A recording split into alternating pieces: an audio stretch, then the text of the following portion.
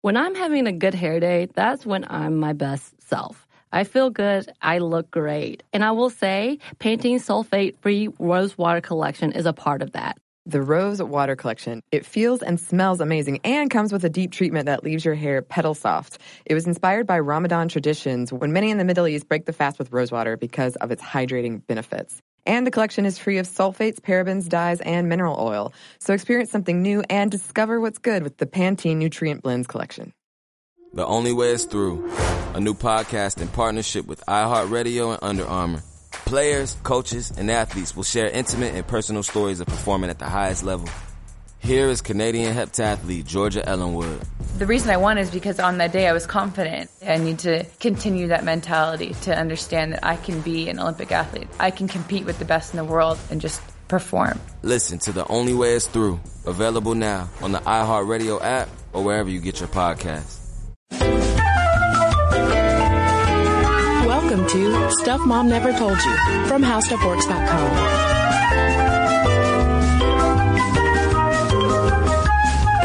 Hello and welcome to the podcast. I'm Kristen. And I'm Caroline. And today we're talking about women mechanics. And to kick things off, we want to talk about a woman named Nancy Boyce, who is a total badass.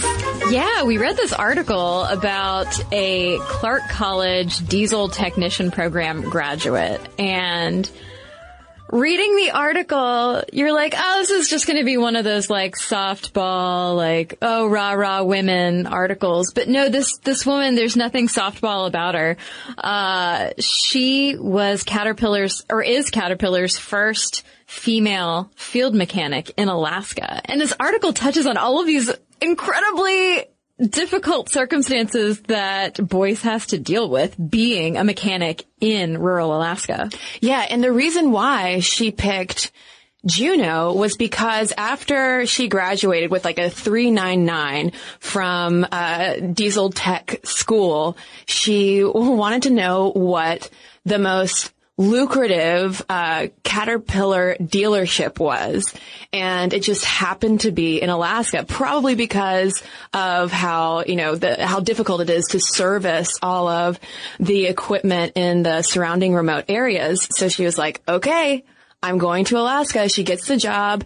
And I wish we could just read the article aloud so that we can, fully communicate all of the lengths that she would have to go to fix generators and tugboats and all of these crucial pieces of machinery that keep these small communities running. Yeah. And of course she does touch on the fact that she'll show up to do a job and some guy will say, oh great, I'm losing thousands of dollars a day and they send me a girl. And of course they have to apologize and eat their words after she does an incredible job and a professional job at fixing whatever the broken machinery is. And of course she also talks too about how you aren't always working for money when you go to these smaller towns, that sometimes you work for food, or even blankets in some cases, with people leaving handwritten thank you notes saying, you don't even realize that you just saved my family by fixing this generator. Yeah, I think one of her most prized gifts that she received in exchange was seal butter, which is a delicacy. Yeah. All right. I'd work for butter. Well, Caroline, if you find a stick of butter on your desk in the next few weeks, just don't be surprised. Is that my bonus? It's a little thank you gift from me to you. What would you do if I left margarine on your desk, though? I'd probably like that better, considering I am super sensitive to lactose. Okay. Noted.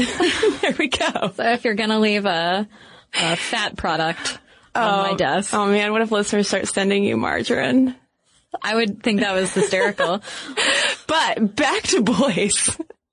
So, because of, though, the continual harassment that she would face on the job, even though she would, do her job very well, she got kind of down and out and ended up leaving Caterpillar, and she'd saved up a bunch of money because she was making so much money, and she just traveled around Alaska, as you do. Like you do. And, ended up, after she kind of recharged from it, ended up starting her own business, Power Tech Generation, and is now doing gangbusters and has 3 employees and can barely keep up with all the requests. And I feel like she's such a good person to kick off this episode about women mechanics with, because her experience touches on so many of the issues we're going to talk about in terms of how the story came out in 2015 and she was a first. So that goes to show how few women are in this industry. She deals with harassment, which is common, or at least, the quips about, oh, you're a woman, I don't know if you can fix things. And in the article noted how, she's stereotypically pretty, which comes up a lot in these articles too, of like, don't worry, she's still a woman. Yeah, she still has that blonde hair. Yeah. Oh my God, and her nose is pierced. Like, she is nuts. Holy crap. And Boyce was smart to enter this field because diesel service techs and mechanics can make a lot of money. It's a field with a super positive job outlook. It's growing even faster than the regular economy. You can buy a lot of butter if you're a diesel mechanic. So much butter replacement product. And we should quickly note the various types of mechanics. There's the diesel mechanic, obviously, like Boyce. There's also aircraft mechanics, small engine mechanics, heavy vehicle mechanics, who fix like farm equipment and things like that. And then auto mechanics, which we're going to focus on today. That's right. In 2014, there were about 740,000 automotive service techs and mechanics in the country, in the United States of America, who maintain, inspect, and repair cars. And sometimes frustrate female customers because they talk down to them. Well, this actually, no, seriously, like reading for this episode got me real stressed out because it's time to take my car in for an inspection. And it's not that I expect anything massively wrong to be a problem. However, I just like cringe when it's time to go to either the dealership or a mechanic because I don't like to be talked to like I'm a 10-year-old girl. I feel your pain. I feel your pain indeed. But these mechanics do for their, obviously, hashtag not all mechanics. Sure, of course. But while condescension is sometimes part of the job, it seems like they are well compensated. The median salary is a little over $37,000, but they can earn up to $62,000. But then if you're really specialized, you can earn a lot more than that. I knew, or a friend of mine's brother, I want to say he is a Porsche specialist mechanic, and that fellow is making in the 6 figs. He's earning figs? Figs. Oh my God. You earn butter. He earns figs. All the fig Newtons. I love this economy. I know. Everyone's so full and greasy. People are talking about how we still haven't totally snapped away from the recession, but I believe it's true.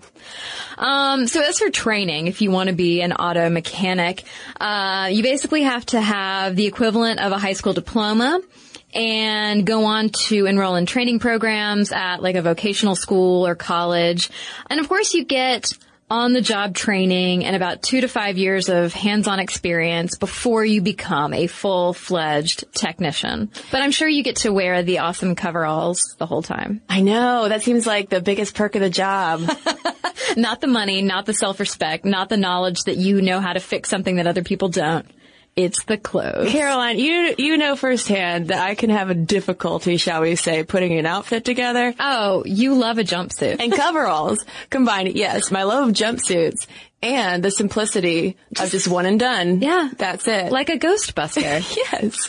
But one aspect of this job that I really just hadn't thought about before was that it's not just working on traditional mechanical systems like engines and transmissions and drive belts and such, but you also have to learn how to work with all of these electronic systems because the newer cars that are coming out are essentially just like computers on wheels. Computers on wheels. I know. That's exactly what I was going to say. A car today. I feel like that I sound so like a car today, might have more than 20 microprocessors running everything from braking and transmission to steering and accident avoidance systems. Like, I know my mother has a super fancy car and it's got all these bells and whistles and like 50,000 computers and she doesn't understand a single part of it. She barely even like, she'll get lost and I'm like, you literally have like a cockpit map in your car that you could use. And it blows your mind. She can't do it. And comparatively, I feel like my car is just full of old typewriters.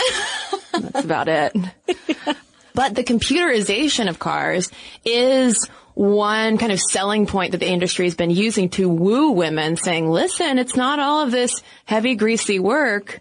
It's a lot of computer programming as well. And of course, other important skills that tend to be characterized as more female-friendly traits, such as customer service, being detail-oriented, organized, and troubleshooting. Yeah. And a lot of when you read articles about women mechanics, there is always that quote about, oh, we love hiring women because they are so detail-oriented and they take their time and make fewer mistakes. And I just wonder if that doesn't come out of, I'm sure it's true. I'm sure people aren't making that up. But I wonder if that comes out of women who become mechanics in this male-dominated field feeling like they have to work twice as hard. We tend to encounter that, whether it's in academic studies or just anecdotal reports from women, of when you're in one of these male-dominated industries, you do tend to have to bust your butt to prove yourself. Yeah, and on the part of the boss, I would bet that there is a little bit of an element of surprise embedded in that quote, too, of like, I mean, she did it, and so well. Look at her. She didn't even mess up. And these are also reasons that are cited when you read about mechanic shortages. There was this USA Today article from a couple years ago, but this is definitely not something that's gone away, that was about auto dealers and auto tech educators who are really worried about a shortfall of mechanics, saying that it's really hard to attract and retain younger folks, because I just heard a thing on NPR the other day talking about how, maybe it was this morning. It was this morning. I know the story you're talking about. Okay, yeah, it feels like it was already 3 years ago, from when I just rolled out of bed. But they were talking about how not only younger people, but now it's a trend among older folks as well to let their driver's licenses lapse, especially with so many people moving back to urban city centers. People are like, well, I don't want the expense of a car. And so if you have this generation that's giving up driver's licenses, they're not as pumped about getting the license and driving and learning how to take care of the car. They haven't taken auto repair or shop classes in high school. If their schools even offer it. Right. And maybe they haven't taken the higher level math and science that's required for jobs like this. So you can imagine that it's hard to sort of woo, as you said, anyone, let alone women, to this job. But as Nancy Boyce wisely assumed, I mean, there's great job security. If you study to become an auto tech, chances are you will definitely get a job and you'll be able to keep that job. Yeah, I mean, it's, your local mechanic is not going to be outsourced. That job is not going to go away. And a lot of people that were quoted in articles that we read talk about the joy of getting to solve challenges and problems that not everybody can. And there's also a really large need for master technicians. And these people are being asked to do jobs that a couple of years ago would have required an engineering degree. So there's a lot of responsibility. Of course, the flip side of that is like, maybe you should be raising pay if you want to attract more people to this job. Well, let's talk then about women, because, the industry is slowly courting more women because, I mean, there are not many of us in that labor force. I mean, overall, if we look at all of the workers in the U.S., we make up about 47% of those. But if you look just at the automotive workforce, we make up 24%. But then if we narrow it down to automotive service technicians and mechanics, as of 2013, women made up just 1.8%. Yeah, and going back to Nancy Boyce, women make up just 0.5% of diesel engine specialists. I feel like this is more than male dominated. Like what's the word for like a step above male dominated? It's doodly? It's super doodly. And I'm sure that we have lady mechanics out there who are just like, oh my God, I can't believe you just said that. Doodly? Yeah, that it's like a super doodly profession. Although how could you deny it? I mean, Mostly men. Yeah, the stats kind of speak for themselves. And Deloitte in 2015 released their Women at the Wheel auto industry report, and it's great. We're going to have a link to it over at stuffmomnevertoldyou.com in the source post for this episode. I highly recommend you look at it because it's basically one giant infographic. I don't know if that's as big a draw for everyone as it is for me, but I'm like, oh my God, they just look at all of the great graphics and little stick figures they used. But Okay. So a recent study found that a great hair day makes you happier and more confident. But that same study also revealed that 95% of women don't feel great about their hair. I can definitely relate to the confidence part because if my hair is doing something a little weird, something I don't want it to do, then I can't stop thinking about it the rest of the day. Oh my God, we've all been there. Pantene's Rosewater collection feels and smells amazing and comes with a deep treatment that leaves your hair petal soft. It was inspired by Ramadan traditions when many in the Middle East break the fast with rosewater because of its hydrating benefits. And the collection is free of sulfates, parabens, dyes, and mineral oil. Your hair does look really great. Thank you. I actually worked in a place for a while that was very sensitive environmentally, and we weren't allowed to use shampoos that had sulfate in them, so that's something that I look for these days. And bonus, I love the way that my hair looks now. So experience something new and discover what's good with the Pantene Nutrient Blends collection. This episode is brought to you by NBC's Good Girls. Okay, the new season of NBC's Good Girls is generating serious buzz. Christina Hendricks, Retta, and Mae Whitman have never been more hilarious as America's favorite moms turned gangsters, Beth, Ruby, and Annie. Already this season, there have been some big twists and breathtaking surprises. The fans love it, and the critics do too. Variety calls Good Girls addictive and audacious. Entertainment Weekly says it's just what you need, and Rotten Tomatoes certifies Good Girls 100% fresh. So, if you've missed any of the new season, get yourself online and stream it now. And Sundays on NBC, watch it live. There's sure to be big twists and huge surprises. So you'll want to enjoy your Good Girls experience in a spoiler-free zone. The all-new, all-hilarious season of Good Girls, Sundays on NBC and streamed anytime. So anyway, Deloitte talked to a ton of women in the auto industry, not just mechanics, but kind of women overall. And they asked them how to fix this problem. There's so few women mechanics. So, number one, the biggest thing I felt like was cited was creating a more flexible work schedule and environment. This was a huge factor for the women interviewed. They also talked about how important it is to develop the workforce early. I mean, Kristen and I talk about this in every STEM conversation we have about the importance of inspiring and attracting people early in their lives, kids who might not know that a job is available to them. Because most of the respondents in this Deloitte survey said that schools are not doing enough to encourage girls to pursue automotive careers. And I have a feeling, too, for kids growing up, there's a socialization factor where dad might take little Jimmy out and show him the ropes with the family car, whereas little Susie might just be left inside. Little Susie never gets to go to the dealership. No, she doesn't. But of course, another way to introduce a huge influx of women into the automotive industry would be to start World War III. Oh, Lord. Oh, goodness. No, I'm not advocating for that. No, well, we don't need a world war, Caroline, because even before World War I, automotive schools for women existed, and they denied that learning about auto mechanics conflicted with femininity. We have this whole, thing, throughout the history of this profession, where it's like, seriously, ladies, it's okay. You can do this kind of work and still be pretty. Yeah, with your tiny hands and your caring nature, it can apply just as much to an engine as to your family members. And that was something that writer Hamblin Rossiter wrote about. He compared the job of fixing an engine to caring for a sick family member, like you said, and assured readers that, quote, a woman does not spoil her hands or even roughen them slightly handling machinery if she takes care of them. Yeah, so put on that lotion.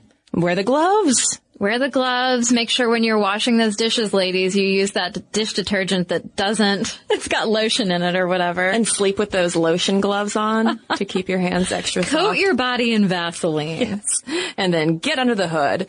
But if we do drive up to World War I, sorry, I had to get a mechanic pun in there at some point. Love it.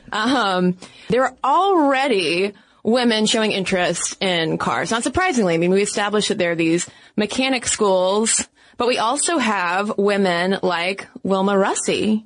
Yeah, in 1915, Russey was already known as an expert garage mechanic, and she actually became the first woman to work as a taxi driver in New York. And I love it because anything you read about her, it's like it goes into detail about how she would drive around the town in these dresses with the leopard print hat and the leopard print scarf and cuffs and all of this stuff. She was no slouch when it came to fashion.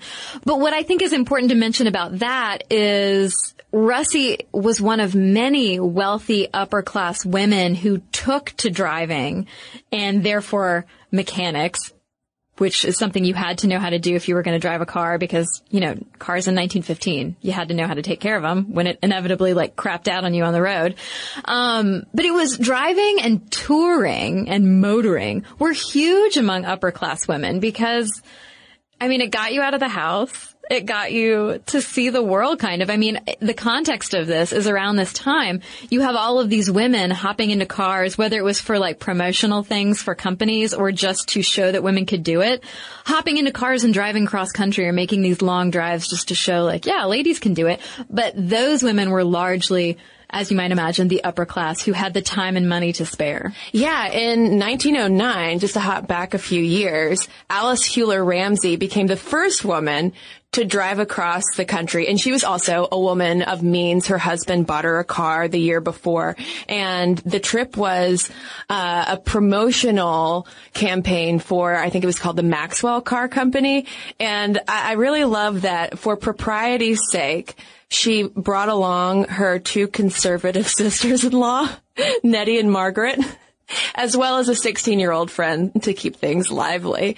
But, I mean, because first of all, the interstate system was pretty much non-existent. They would have to follow sometimes telegraph lines just to get where they needed to go.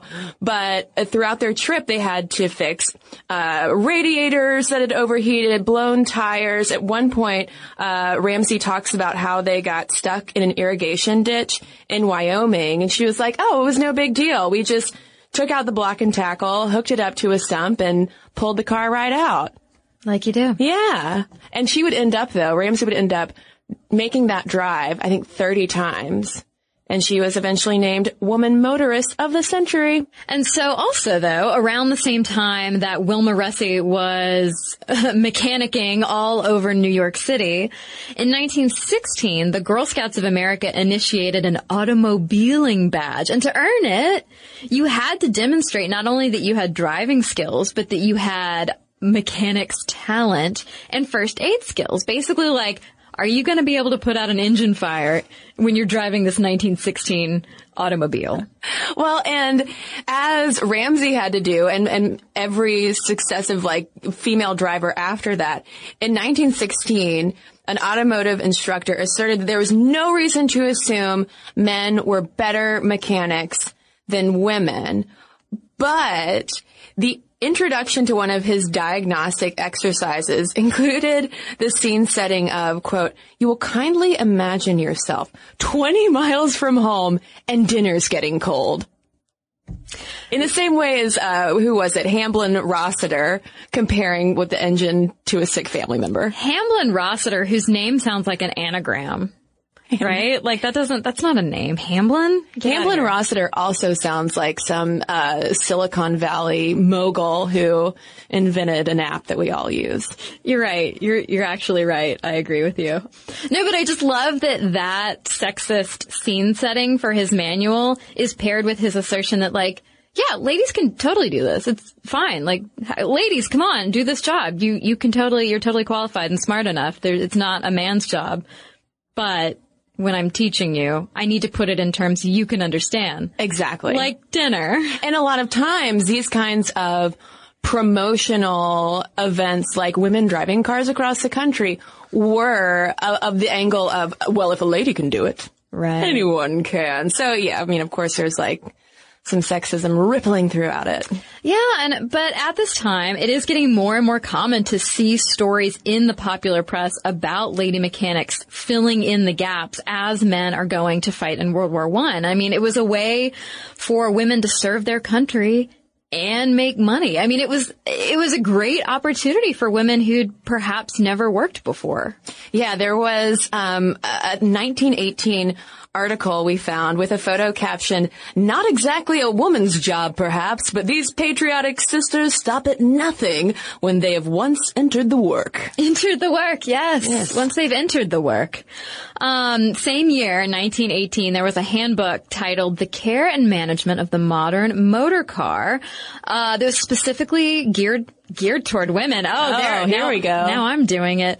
And Virginia Sharp, who's the author of the book Taking the Wheel, Women and the Coming of the Motor Age, called this handbook's tone patronizing and jocular. But the important note is that it praised these 400 YWCA auto mechanic grads, saying that they were just as good as the dudes in, quote, mastering the mechanical and technical details of a car. And they warned professional chauffeurs to watch out for that influx of ladies. Because you have to keep in mind, you're like, why does it matter? Why do chauffeurs care about ladies driving?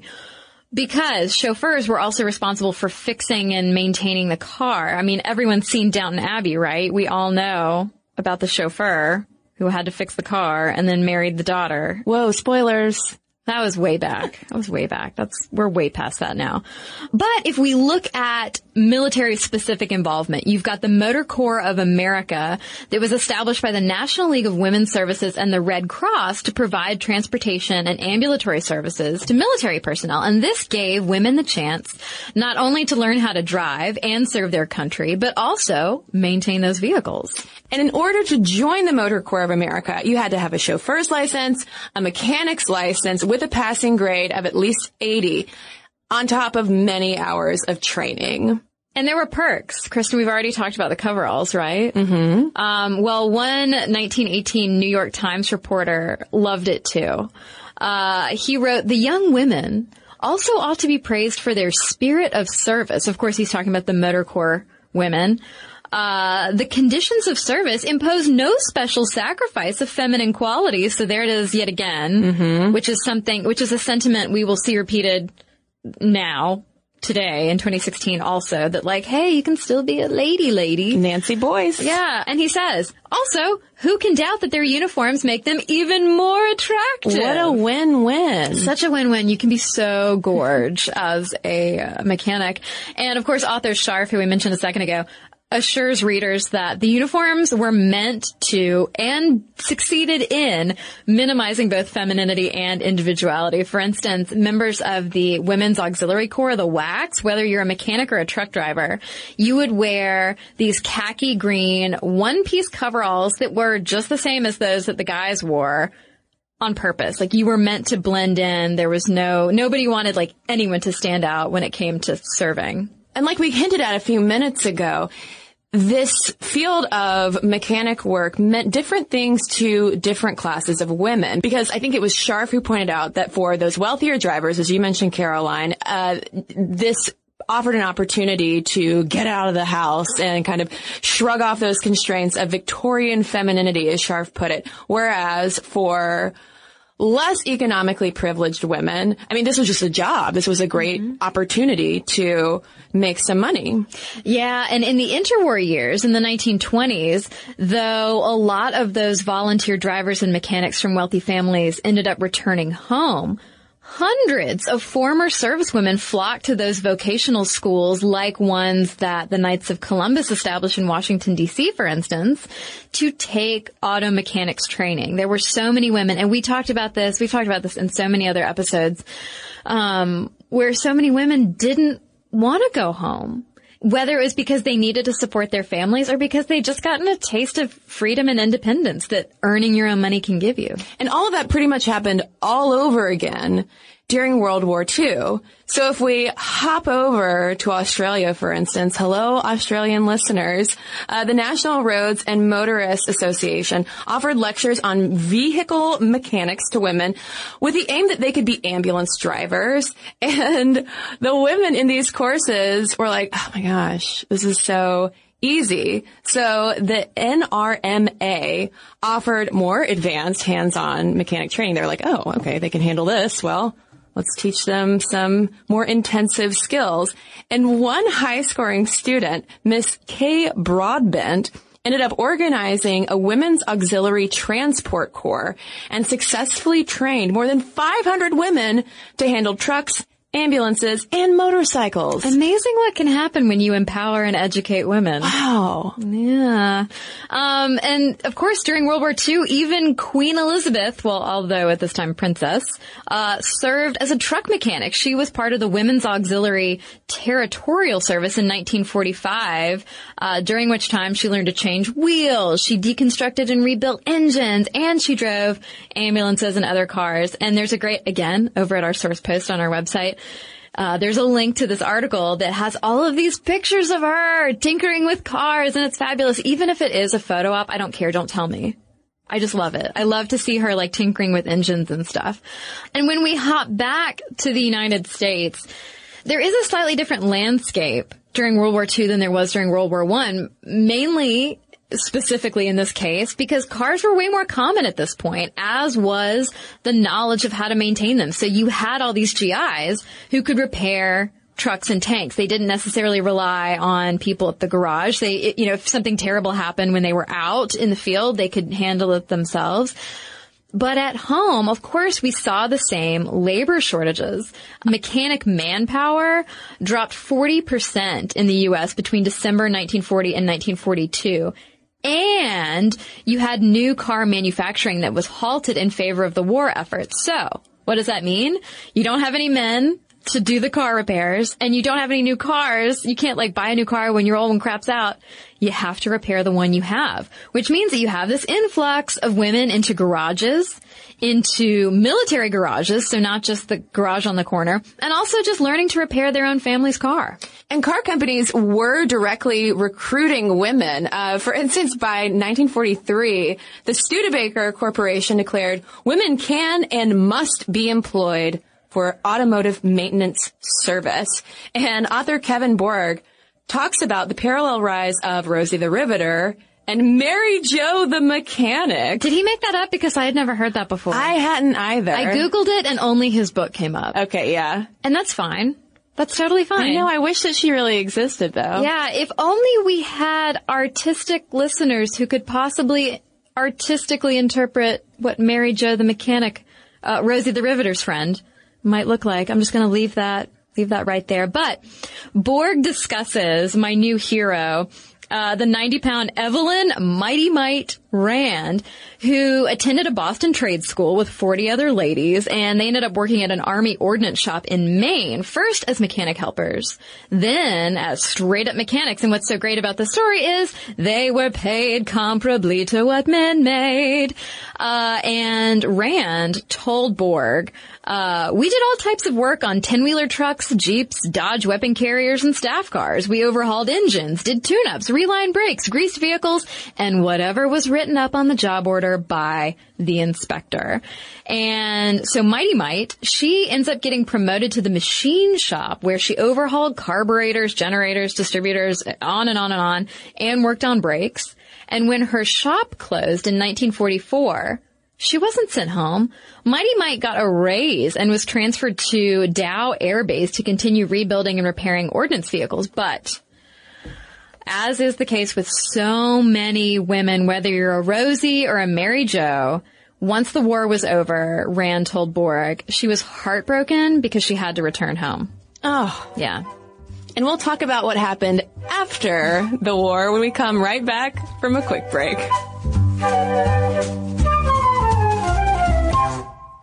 Okay.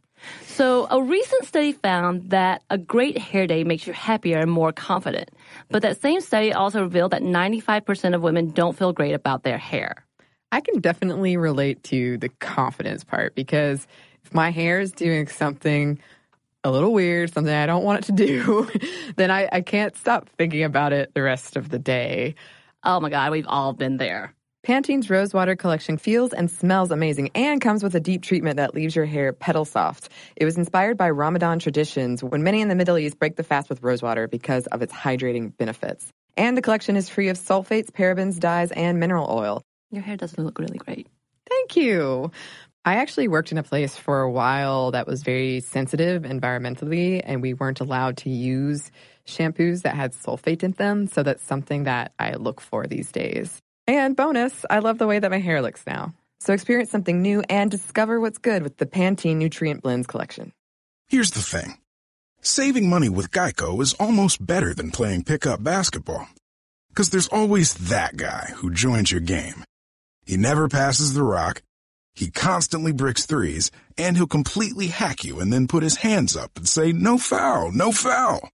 With Geico, it's easy to switch and save on car insurance. No need to fake an ankle sprain because you're absolutely exhausted. So switch and save with Geico. It's almost better than sports.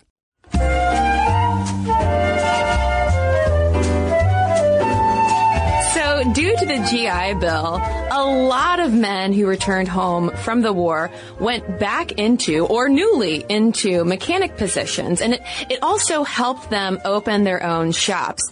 So in 1950, at the end of the spike we were talking about, in lady mechanics, more than 4,000 women auto mechanics were listed in the U.S. Census, which was a 340% increase over 1940 figures. But keep in mind, this is still not even 1% of the whole pool. Yeah, I mean, it sounds great that in 1950 you've got this many women working as mechanics, but as Kristen said, that was the end of the spike. That was it. By 1960, only about 2,300 women auto mechanics were listed in the U.S. Census. But, I mean, it's not like they disappeared. They obviously women were still employed as mechanics. In 1995, Women in Technology News interviewed Betsy Hoffman, who at the time was the chair of the Automotive Technology Department at Vermont Technical College. And Hoffman was the first woman in the United States to hold the Automotive Service Excellence L1 Advanced Engine Performance certification. And she, and this should be a familiar refrain, got into mechanics because she didn't have the money to take her car in, had to learn the repairs herself, wanted a stable, steady job where she could earn a good paycheck. I feel like the theme of this episode is really just sisters doing it for themselves. Yeah, absolutely. And Hoffman predicted, quote, enormous opportunities for women in the automotive field and fewer obstacles to their success in it. Why? Because of those things that we mentioned at the top of the podcast. The fact that it's almost more mentally challenging than physically challenging with the move toward electronic components and really light parts, and the fact that, like, even male mechanics, as Hoffman pointed out, are going to rely on lifts, levers, and teamwork to get all of this stuff done. It's not like you are individually by hand expected to lift a whole engine.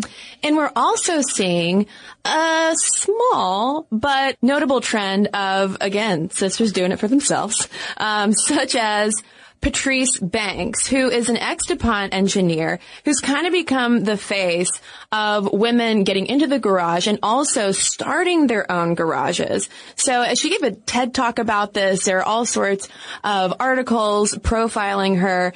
And the gist of it is that she couldn't find a female mechanic. So she became one. She talked about how fed up she was with feeling like what she called an auto airhead and getting scammed by, quote, the male-dominated car care industry. So as she was still working as a DuPont engineer, she took community college classes for 2 years on the side, earned a diploma in automotive technology, and ended up founding the Girls Auto Clinic in 2013, which I believe is in Philadelphia. Yeah, I mean, she talks about how she wanted to correct the gender imbalance in the industry because, unfortunately, Hoffman's predictions never came true. That was back in 1995 that she's like, more and more women are going to do this. There's fewer and fewer obstacles. We've yet to see it happen. And so Banks's goal is to sort of decimate that discrepancy. Her Girls Auto Clinic organization offers free workshops that teach women how to learn how to take care of their cars, how to talk to a mechanic, and what to do in an emergency. She's also in the process in Philadelphia of opening an auto shop that's tailored specifically to women and staffed by lady mechanics and technicians. And it'll include a nail salon, which at first I rolled my eyes at. I will admit, I rolled my eyes at that at first. I did too. But have you ever had to wait at an auto shop or a dealership? Absolutely. It's obnoxious. And especially if the Wi-Fi is spotty and you can't do work. I never have time to get my nails done. There you go. I was like, Banks is onto something. But the eye-rolly part of me, like, that totally does play into all of these narratives about, like, well, you've still got to be girly. Oh, don't worry, you can still be girly. But I'm once I thought through about, like, oh, actually, I would probably take advantage of that. I unrolled my eyes. I'm happy to report. Well, and it reminds me of the mechanic shop that's been here in Atlanta for a while called My Favorite Mechanic is a Woman. I don't think that they offer manicures. But, no, and I'm fine with that. But I know a number of people who go there and get great car care. And one thing that we really haven't talked too much about in this podcast is how women do often feel bamboozled in mechanic shops. There was a 2013 Northwestern University study that confirmed this as well. It found that auto repair shops tend to give women significantly higher price quotes than men when customers are uninformed about market prices. And I've noticed that in my personal experience as well. If I go in clearly not really knowing what's wrong, I will get all sorts of diagnostic problems and suggestions.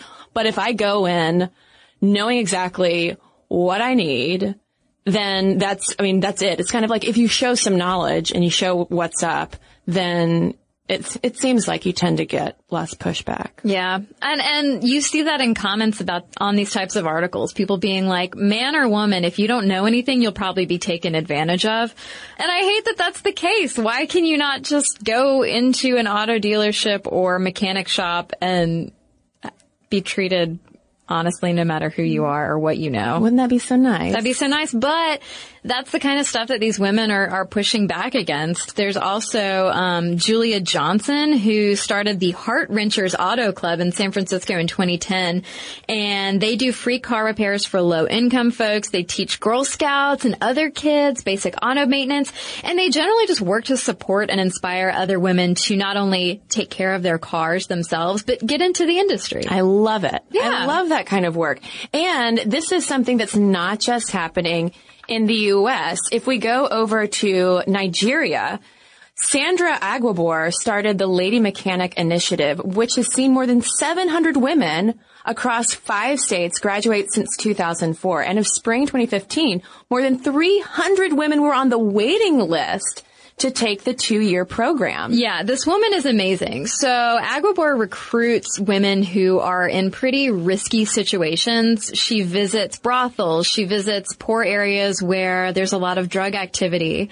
At least a dozen of the women enrolled in her program in 2015 were former sex workers, and they're working alongside or learning alongside former lawyers, engineers, university grads. It's not like this is some charity. She's honestly just trying to support all types of women and give them more opportunities. There's this great video that we'll post to on our site where Agbabor is telling an interviewer, why not start empowering women to be mechanics?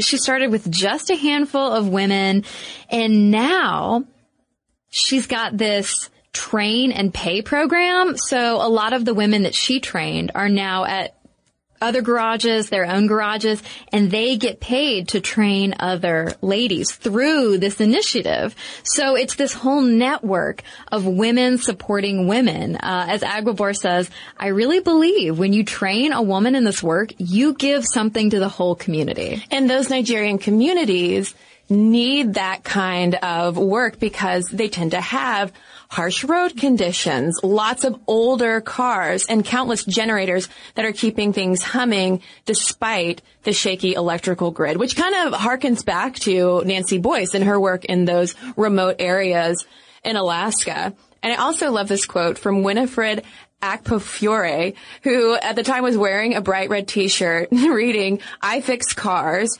And she says, in Nigeria, this job isn't common for women. So if you do it well, people will really admire you. And she goes on to say how her bosses treat her well, but they also kind of like to flaunt her in front of customers because, quote, "it's good business to have a female mechanic." Yeah, I loved, so in this video that I was watching that was interviewing all of these women who work with Aguibar, they were going out into the community to try to drum up interest in this alternative life. Like, here you have the chance to have this job, make more money, have a more steady income.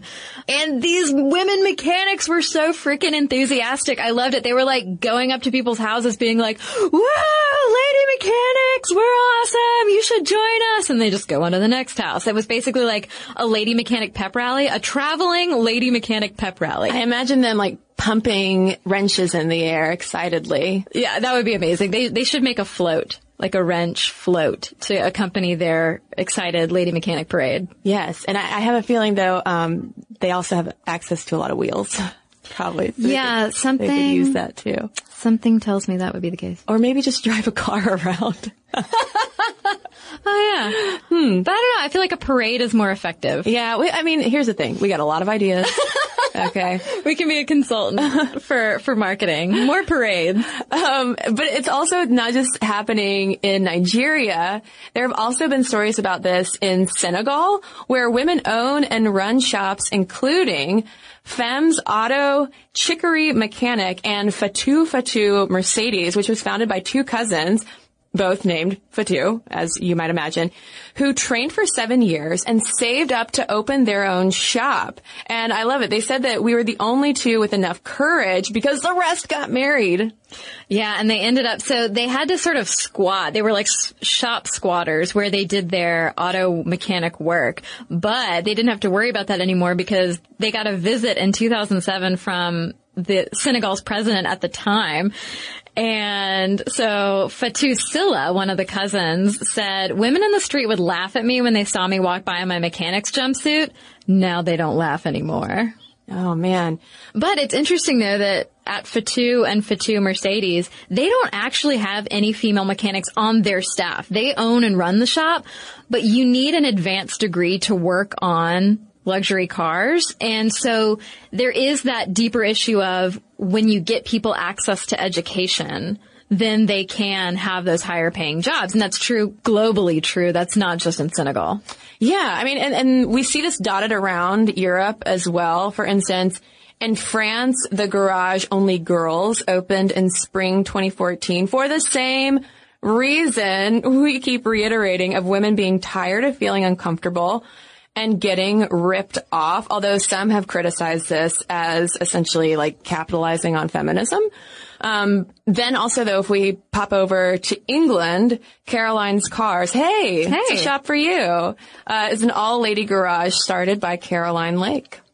And it was interesting to see that the criticism of like trying to capitalize on feminism, which I thought was interesting, mainly because I don't know. I think it's fine for women to want to not only be their own business owner, run their own business, but also to make fellow ladies comfortable. Yeah, because it's an issue. A lot of us have experienced this, and why not set up a safe space? But it's just so funny. You see comments on all of these articles from guys who are saying like, this isn't so innocent. They're not just trying to help people. They're just capitalizing. They see a business opportunity. And it's like, well, wait. Yeah, of course. Well, yeah. So do you. Yeah. I don't feel like that's a really valid criticism, not surprisingly.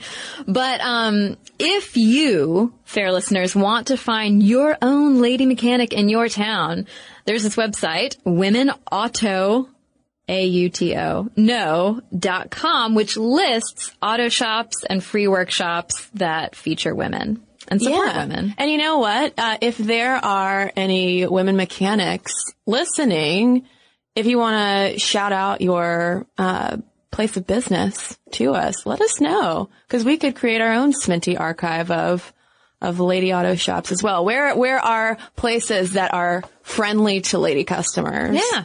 With that, listeners, we want to hear from you on this issue. As a customer, have you ever experienced what Caroline and I have talked about of feeling ripped off and talked down to?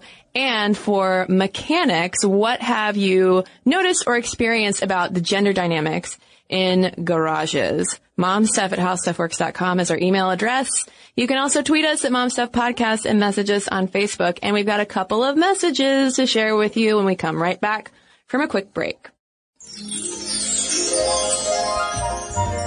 Well, I have a letter here from Matthew in response to our episode on Polly Murray. He says, I just finished listening to your podcast on Polly Murray, in which you rightly bring attention to her many admirable accomplishments. However, Murray was not the first to come up with the underlying concepts behind intersectionality. Rather, as Eric McDuffie has written, a group of black women associated with the Communist Party, including Grace P. Campbell, Louise Thompson Patterson, Esther Cooper Johnson, and Claudia Jones, first discussed these concepts during the 1920s and 30s as the triple oppression or super exploitation of black women. As Louise Thompson wrote in 1936, over the whole land, Negro women meet this triple exploitation as workers, as women, and as Negroes. Like Murray, these women challenged gender as well as racial norms and understood that these, as well as class, were related issues. Since you asked for unsung trailblazers, these women leapt to mind. The stories of these women are documented in Eric McDuffie's book, Sojourning for Freedom, Black Women, American Communism, and the Making of Black Left Feminism. Well, thank you so much, Matthew. We love hearing about trailblazers. So thank you so much for filling us in on these amazing women. And I've got a letter here from Rasheen on our varicose veins episode. And Rasheen writes, I was recently guided through your podcast after Kristen's piece on Stuff You Should Know on her trip to the Great Wall of China, and have since been mining your back catalog with relish. Your latest episode on varicose veins hit a nerve, or vein. I grew up observing my mother's and grandmother's venous issues with trepidation and developed my first varicose vein along with my first pregnancy at 25. They reduced between pregnancies but would reemerge at their previous full-term ferocity with subsequent pregnancies and degenerate from there to term.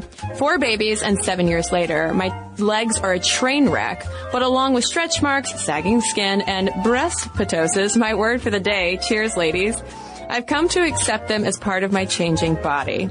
I have considered surgical treatment, but with 4 children to care for, I can't afford the recovery time. One small point that I took issue with was your assertion that pregnant women should put their feet up.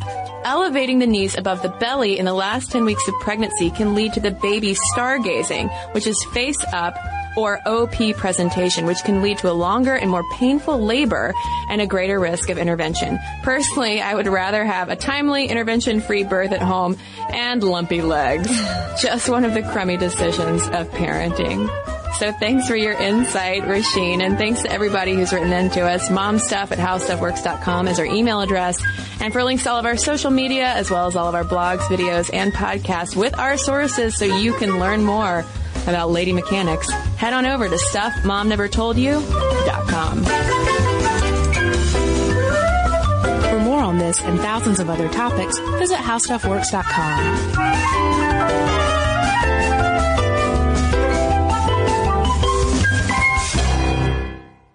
So here's something that some of you might find shocking. 95% of women don't feel good about their hair, but Pantene is changing that. Pantene's Rosewater collection combats bad hair days with an innovative formula that uses rosewater derived from the petals and buds of the Rosa gallica plant. With Pantene's Rosewater collection, I can really feel how much more hydrated my hair is. And it's sulfate, paraben, dye, and mineral oil free, which makes me feel good because who needs all those additives? Experience something new and discover what's good with the Pantene Nutrient Blends collection. This episode is brought to you by NBC's Good Girls. The new season of NBC's Good Girls is generating serious buzz. Christina Hendricks, Retta, and Mae Whitman are hilarious as America's favorite moms turned criminals. This show is the perfect blend of comedy, action, and romance. No wonder critics call Good Girls your next TV addiction. And Rotten Tomatoes rates it 100% fresh. Ooh, Good Girls, Sundays on NBC. The new season has already had some wild twists, so watch live. And stream anytime.